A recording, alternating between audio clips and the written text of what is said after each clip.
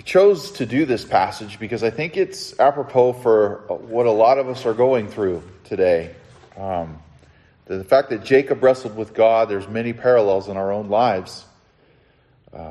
In light of recent events, of course, nationally, politically, but also individually in our own lives.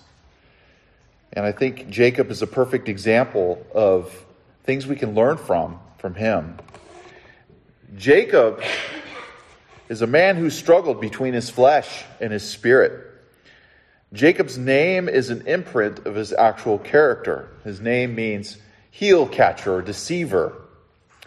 He was born as a twin with his brother Esau, and Jacob spent his life manipulating, conniving, and deceiving. He manipulated his brother for his birthright through a bowl of stew. Jacob was kind of what you would term as a mama's boy. I don't know if that's politically correct, but I'll say it anyway.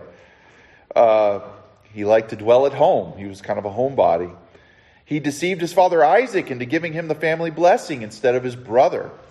He and his mother Rebekah schemed together how to make him the heir of the family's inheritance, despite the fact that God told Rebekah that was going to happen before they were even born, that the older shall serve the younger. Jacob was forced to flee from his home, from his brother, after he deceived Esau out of his inheritance. He ran to his uncle Laban's house, where, for the next 14 to 20 years, he was forced to serve and earn his marriage to the woman he truly loved, Rachel. In fact, Laban spent 20 years manipulating Jacob. Jacob was Laban's meal ticket because Uncle Laban knew that God was with him. Jacob was deceived into marrying Leah. He wanted to marry Rachel, but he was deceived in marrying Leah, the one who was not the most attractive. He was really in love with Rachel. And after taking Rachel for his wife, after 14 years, there was a struggle within the home between Rachel, Leah, and Jacob. And out of this dysfunctional marriage were birthed the 12 tribes of Israel. Oh, ladies and gentlemen, don't be discouraged by your dysfunction because God can use it for his glory. He sure can. So there was this competition between Rachel and Leah who could birth the most children.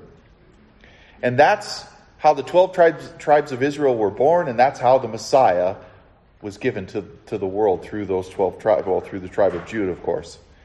Toward the end of his time with Laban, Jacob insisted that Laban give him his wages for serving him all those years and let him go back to his home country of Canaan. Jacob comes up with a plan to gather all of the spotted and speckled sheep from Laban's flock, the defective sheep, if you will, and allow him to breed them with what would become his wages or his own sheep. Of course, Laban agrees, but instead of keeping his word, Laban removes all the speckled and spotted sheep from his flock and separates his sheep from Jacob's sheep for the better part, and separates himself for the better part of 3 miles. So he tries to pull a fast one on Jacob. Laban's plans fails because God blesses Jacob. So the Lord comes to Jacob and tells him to leave Laban's house and head back home, head back to his home country of Canaan. The Lord had allowed Jacob to be in servitude with a master, Laban, that is pagan, manipulative, unruly, unreasonable, so that God would show Jacob his own character. Have you ever noticed that God will do the same in your life and in mine? He'll put you with someone that you can't stand, that is obnoxious, but yet maybe that person is a mirror image of yourself, to get you to see where God is trying to change you. So Jacob's heading home, and he came to Laban with nothing, but he left with a huge family, 2 wives, and 11 sons, massive wealth, and a great future posterity. As Jacob is traveling home, he notices a band of angels, a heavenly escort, if you will, to ensure that God's promises are fulfilled and that Jacob is safe. And he calls the name of the place in Hebrew, Mahanaim, which means two hosts or two armies of angels. So there's two armies there to escort Jacob home. No doubt this reminded and refreshed him of his own salvation experience when Jacob laid his rock there on his way to Laban's house 20 years earlier, when he laid his head down on the rock at Bethel and he saw a vision of angels going up and down a ladder from heaven. He was saved at that point. So Jacob sends messengers ahead to let Esau know he's coming. And no doubt there was concern over Esau, how he would react after their last altercation. After all, he ripped off his birthright, his inheritance. And he fully expected Esau to be angry with him. And really, he wants peace. There's no more competition as far as Jacob's concerned. And he wants to ask him permission to travel through his country unharmed. So Jacob's servants return to let him know that Esau's coming with 400 men. Jacob freaks out. He's scared. He panics. And so Jacob begins to divide his company, his servants, his wives, or I should say his servants, his flocks, and he sets them in two companies, if you will, to prepare for an attack. And after that, Jacob begins to pray. And this is something that Jacob has never done in his entire life. He's never resorted to ask God for help. Never. And all throughout his life, the way he's gotten through life is he's always schemed his way out of trouble. But now the Lord boxes him in. There's nowhere to run. He has to face what's coming. He can't go back to Laban's house. He can't go in another direction and land in a pagan nation territory where he could be destroyed. The only way is to move forward. The only way out of this mess is to deal directly with Esau. His past is catching up to him. And the Lord does that to us also, doesn't he? He boxes you and me in with no way out of our situation, and he forces you and me to depend fully upon him. He forces us to deal with our past and to come to grips with who we really are in our character. And he puts you in that place. Why? So he can release you and bring freedom to your life. So Jacob begins to pray. He says this, O God of my father Abraham and God of my father Isaac, O Lord, who said to me, return to your country and your kindred, that I may do good. I am not worthy of the least of all the deeds of steadfast love and all the faithfulness that you have shown your servant. For with only my staff I crossed this Jordan, and now I have become two camps. Please deliver me from the hand of my brother, from the hand of Esau, for I fear him, that he may come and attack me, the mothers with the children. But you said, I will surely do you good, and make your offspring as the sand of the sea, which cannot be numbered for a multitude. This is a wonderful and humble prayer that Jacob prays. And what is it about this prayer that's so rich? Number one, he reminds God of what God has promised. Jacob reminds God that, hey, you promised me a good end. And I find that when I pray the promises of God in the scriptures, that my faith soars to another level. I'm not reminding the Lord to keep his promises. Rather, I'm reminding myself of what he's already promised. He humbles himself before the Lord. Jacob says he's not worthy of all the things that God has done for him. And he acknowledges it wasn't his scheming that gave him a big family and great wealth, but it was merely the Lord and his grace and his faithfulness. And when we go to God in prayer, it is important that we humble ourselves before him and acknowledge that everything we have is from his hand. Number 3, he petitions God for his safety. He begs God, please deliver me. And number 4, he reminds God of his promise once again. So Jacob first reacts in panic, knowing Esau, his brother, is headed straight for him. Then he resorts in prayer. And you would think that that would be enough, but Jacob resumes his plotting and his scheming and his old ways. Wave after wave, he starts to send gifts in droves to meet his brother to try to pacify him, to appease Esau. The real battle that you have in your life is not with your boss, your coworker, your spouse, your church friends, your neighbors, your mom or dad. The real battle lies within you. It's within you.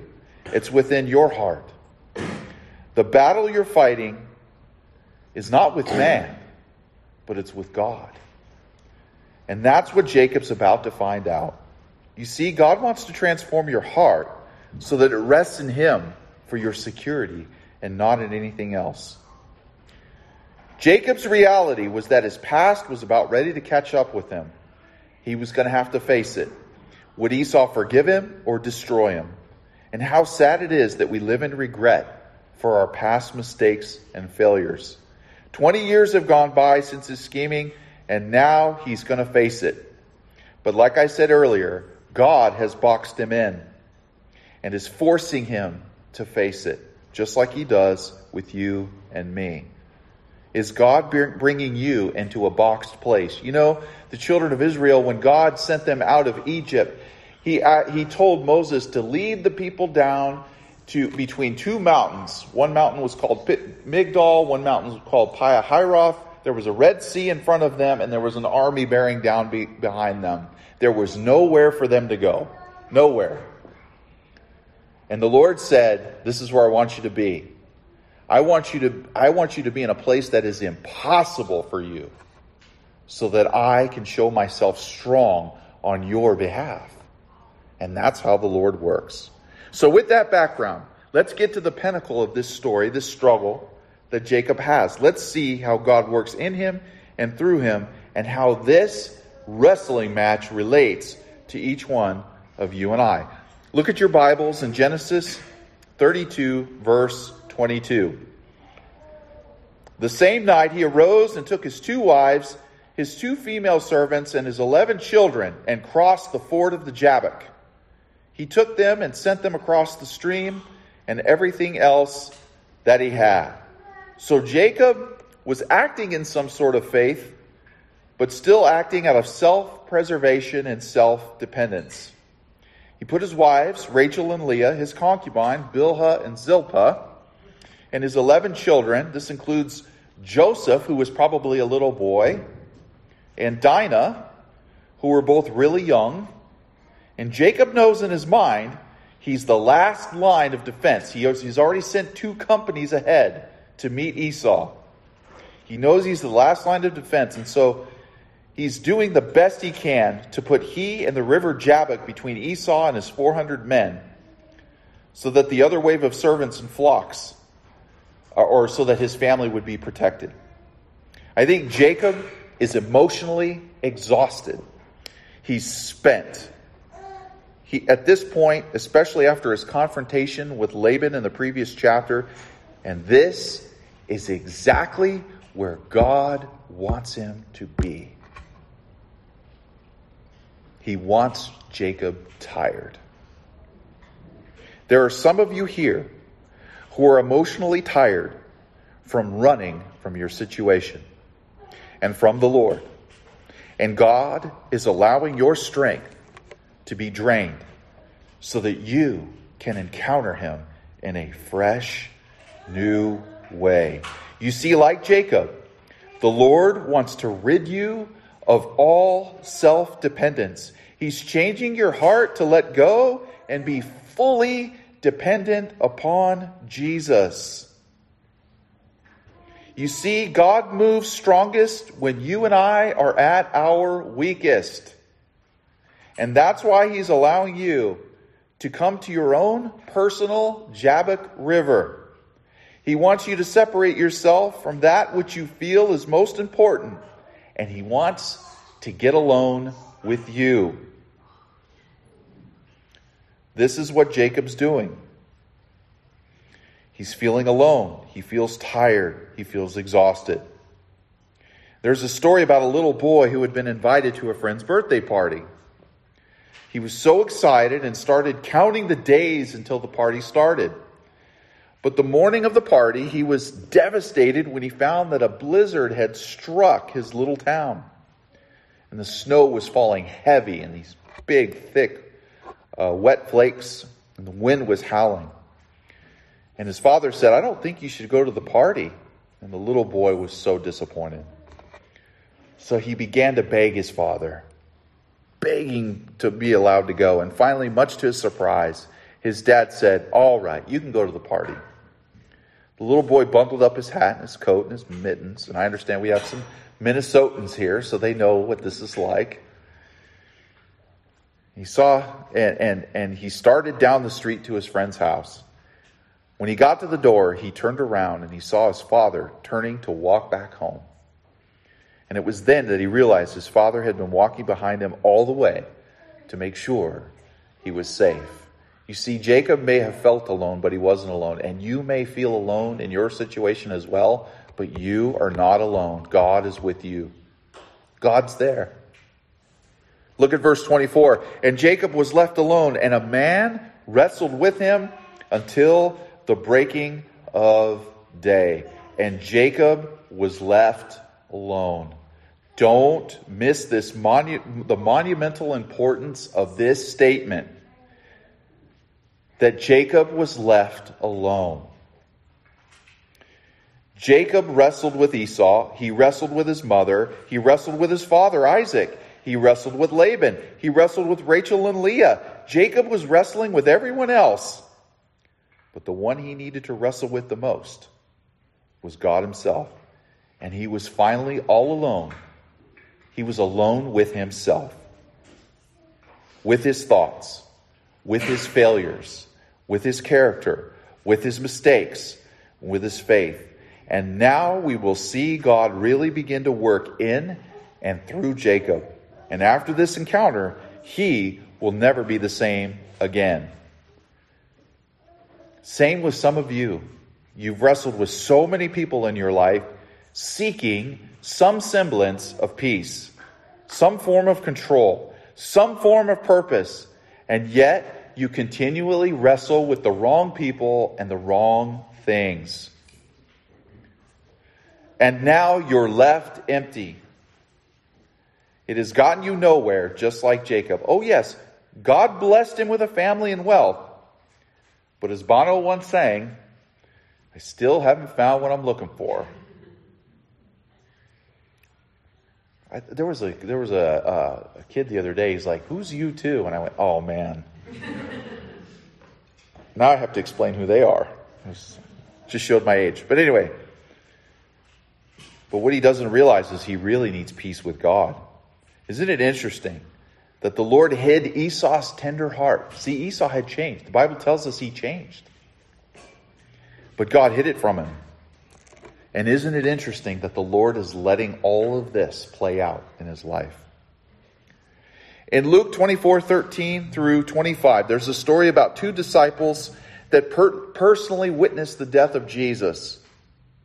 They were walking on the road to Emmaus, and as they traveled, they discussed all the things that had happened to Jesus along the way.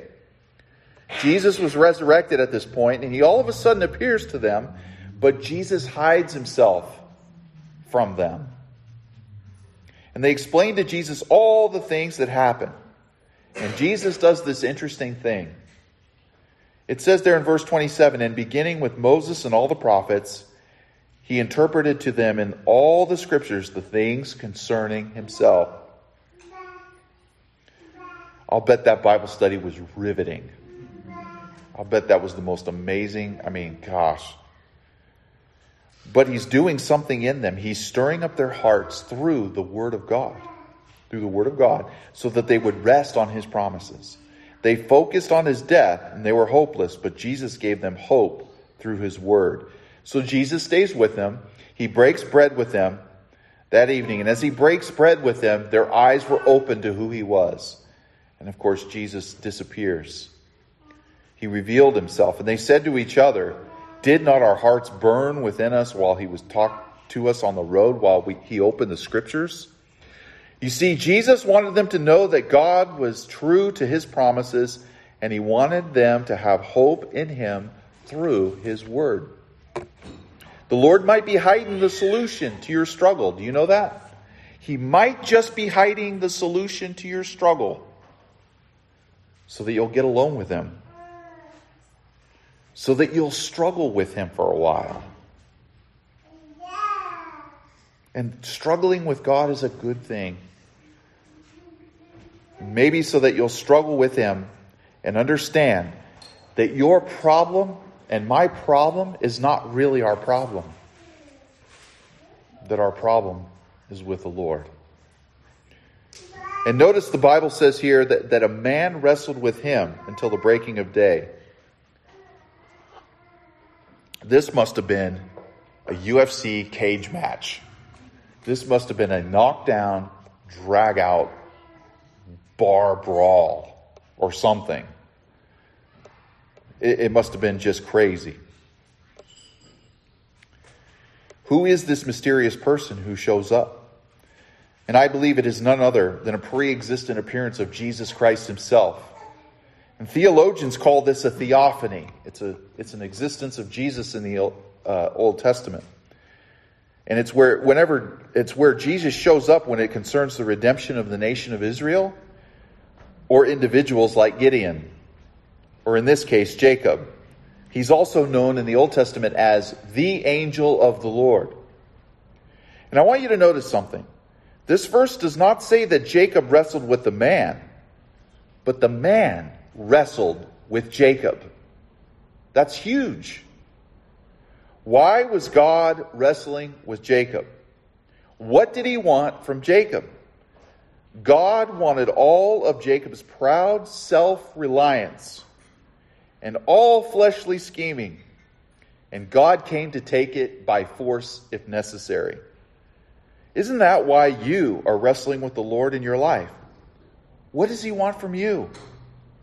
What is he calling you to lay down and surrender to him today?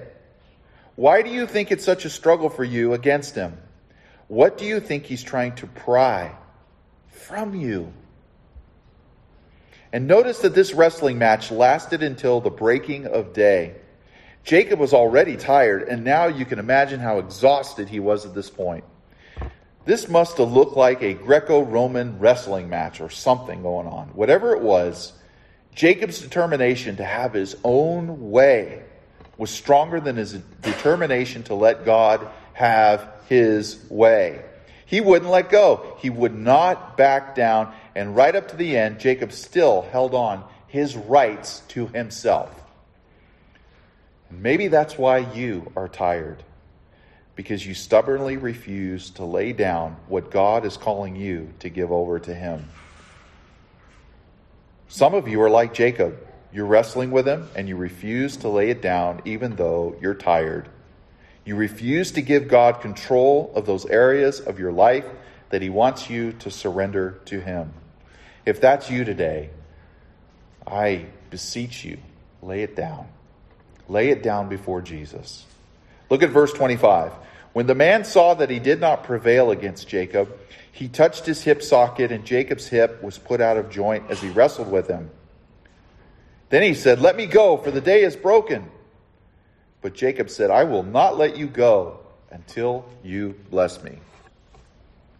Now, when it says that the man did not prevail against him, don't assume that this was an even match, because it wasn't. It only had the appearance of an even match. Jesus could have wiped him out easily, no doubt about it. So what does it mean when the Bible says here, when the man saw that he did not prevail? How could God not prevail? The answer is simple. He wrestled with Jacob all night long, and his heart was still stubborn and obstinate. His heart was not completely given over to Jesus. So what does Jesus do? He cripples Jacob. Now you may say, isn't that cruel? That's kind of cruel, isn't it, for him to do that? Is it?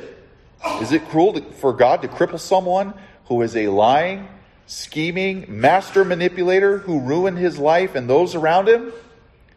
Is it? On the contrary, this is going to be a blessing. It was then, and only then, that Jacob knew what he was up against. Jacob came up against someone he could not out-scheme, he could not outwit, he could not out-manipulate, and he could not outmatch. God crippled Jacob for the rest of his life.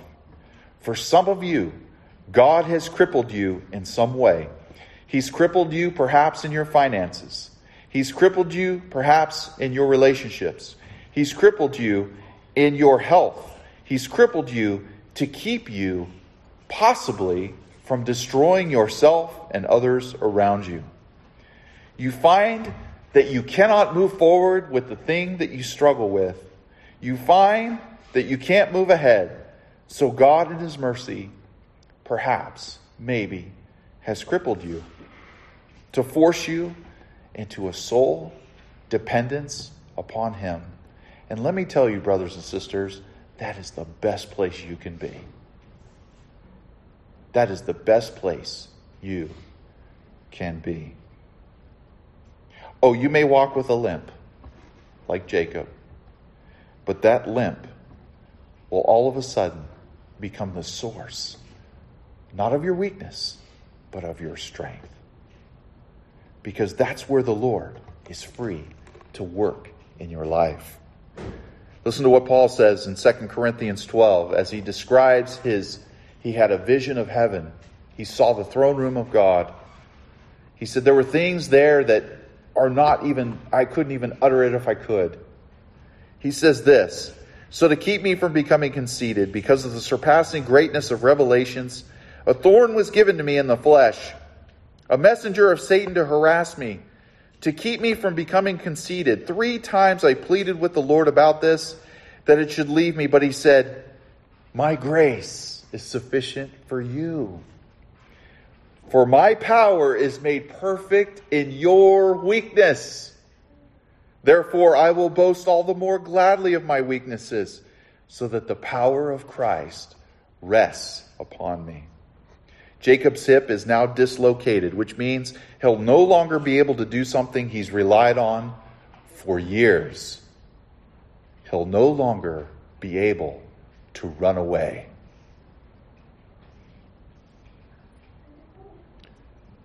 Have you been running? How long have you been running? Long time? You've been running away from the Lord? Maybe he's crippled you so you'll stop running. Maybe he's crippled you because he loves you. Maybe he's crippled you because he wants to bless you. You can't run from God. One way or another, one time or another, he'll have his way. But when he does, brothers and sisters, it'll be sweet. Jeremy Riddle is one of my favorite worship leaders, and he has a song called Sweetly Broken.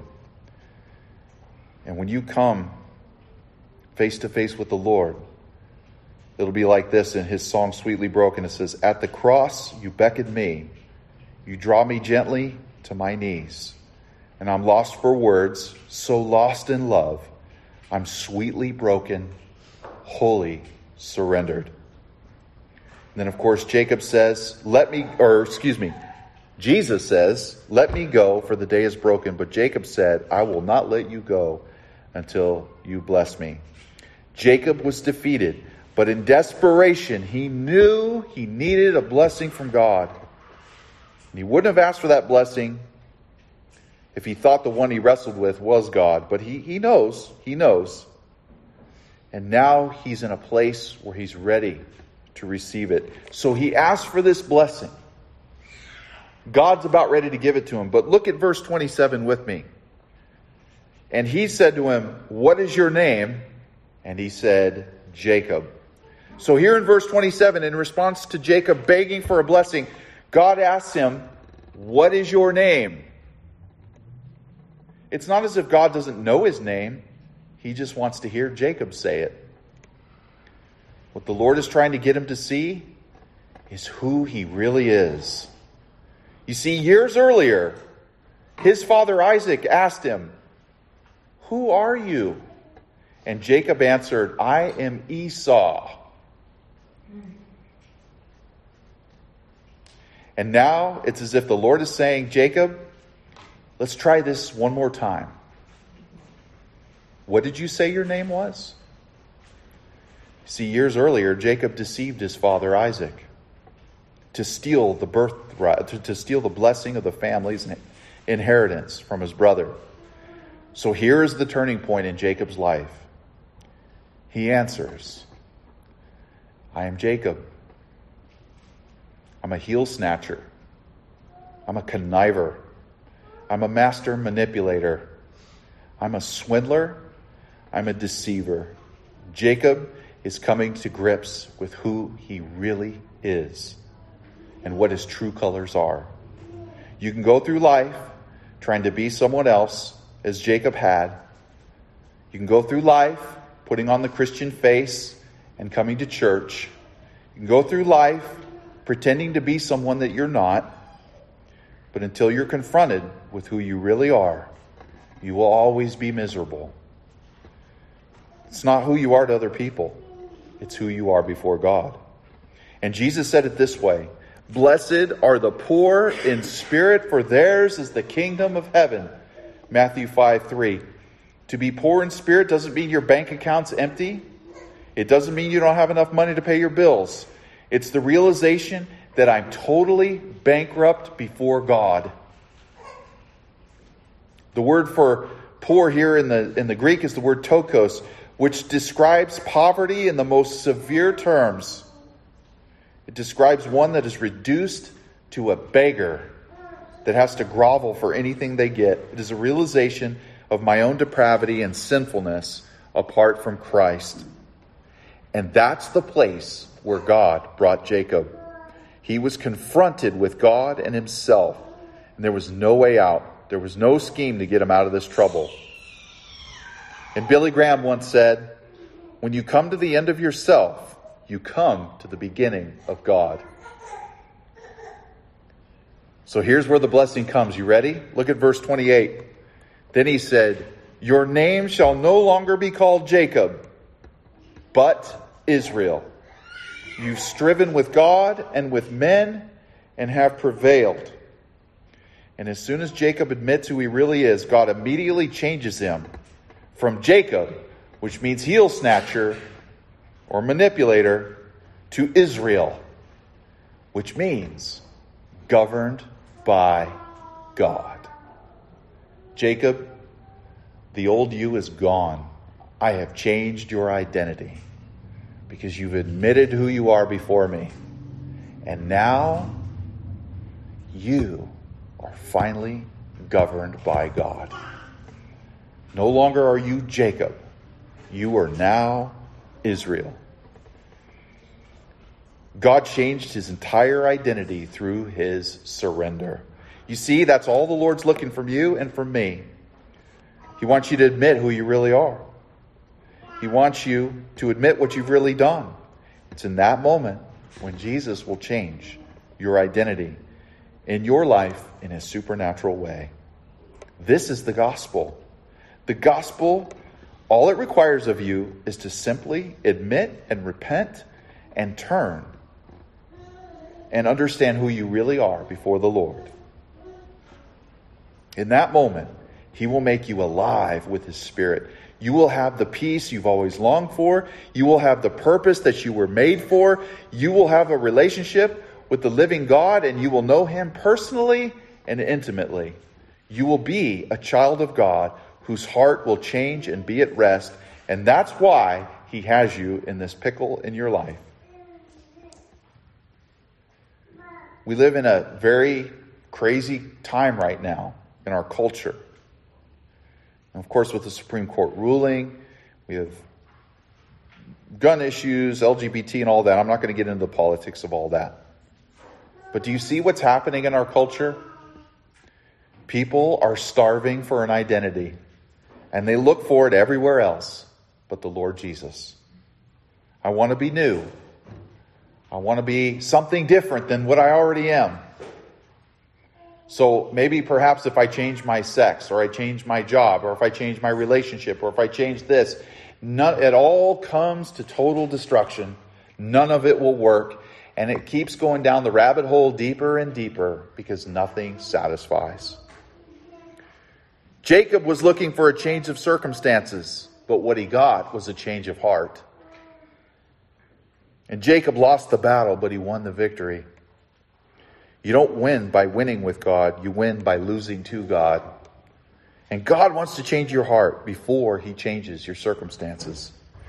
G. Campbell Morgan once called Jacob's experience the crippling that crowns. Look at verse 29 and 30. Then Jacob asked him, "Please tell me your name." But he said, "Why is it that you ask me my name?" And there he blessed him. And so Jacob called the name of the place Peniel, saying, "For I have seen God face to face, and yet my life has been delivered." So Jacob in curiosity asked God, "Hey, what is your name?"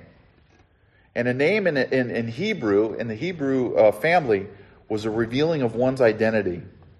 But Jacob knew who it was because he said in the next verse that he named the place Peniel, which means facing God. And he was in God's presence and lived. And it's as if God says, "Jacob, you know who I am. I am that I am. Unlike you, my name never changes. I am the same yesterday, today, and forever." Verse 31, the sun rose upon him, and the sun rose upon him as he passed Penuel, limping because of his hip. And therefore, verse 32, to this day, the people of Israel do not eat the sinew of the thigh that is on the hip socket, because he touched the socket of Jacob's hip on the sinew of the thigh. Verse 31, the sun rose upon him. He's limping, and don't miss this. If we were to rephrase it this way, it would say, the sun, S-O-N, rose upon him, Jacob, or Israel, as he passed facing God, limping because of his hip. Jacob was crippled and would never be the same. He would never be the same physically, but boy, is he different now, spiritually. See, Jacob walked back to camp, to his wives and his children. And can you imagine little Joseph? Little Joseph. Can you imagine little Joseph seeing this, knowing what lies in his future? Parents and grandparents, never underestimate how your life will shape the future of your kids and your grandkids. Little Joseph probably looked at his dad and said, "Daddy, what happened? You're limping. You're hurt." And Jacob probably looked at him with tears rolling down his face and said, "Son, I met with God today. And it's okay what happened. This is good. This is good. And everything is going to be different from here on out. Because I met with God face to face. I met with God, and this is going to be a blessing." And for the rest of his life, people will watch God be faithful to a crippled man. Maybe that's why some of you have been crippled, so that people can watch God be faithful to you and be blown away by him. And so, for the rest of his life, he walked with a limp. Jesus Christ came for a rescue mission. He came to rescue you and me from ourselves. He came to rescue you from death and hell because he desperately loves you and wants to set you free.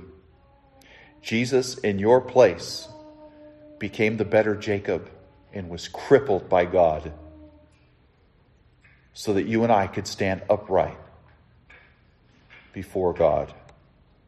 Jesus is the better Jacob, who took our punishment on Calvary so that we could walk in blessing. He took our sin so we could have his righteousness. Are you tired from running from God? Are you tired of habitually committing the same sins over and over? You ready to lay it down? You ready to turn from being a Jacob to an Israel? Are you ready to be made brand new in Christ? You can. And today is the day of salvation. Today is the day where you can be made new. Let's pray. Lord Jesus, thank you for boxing us in. Thank you for confronting us. Thank you for giving us no way out but you. And thank you for changing us from Jacob's to Israel's. There are people in this room who are struggling, who are wrestling with you. And I pray, Lord, that you will conquer and bless them. Some of you have been wrestling with the Lord, and with every eye bowed, every heart bowed, I want to invite you. Just repeat this prayer in your heart. Lord Jesus, I'm a sinner, I'm crippled, and I'm tired of running. I surrender it all.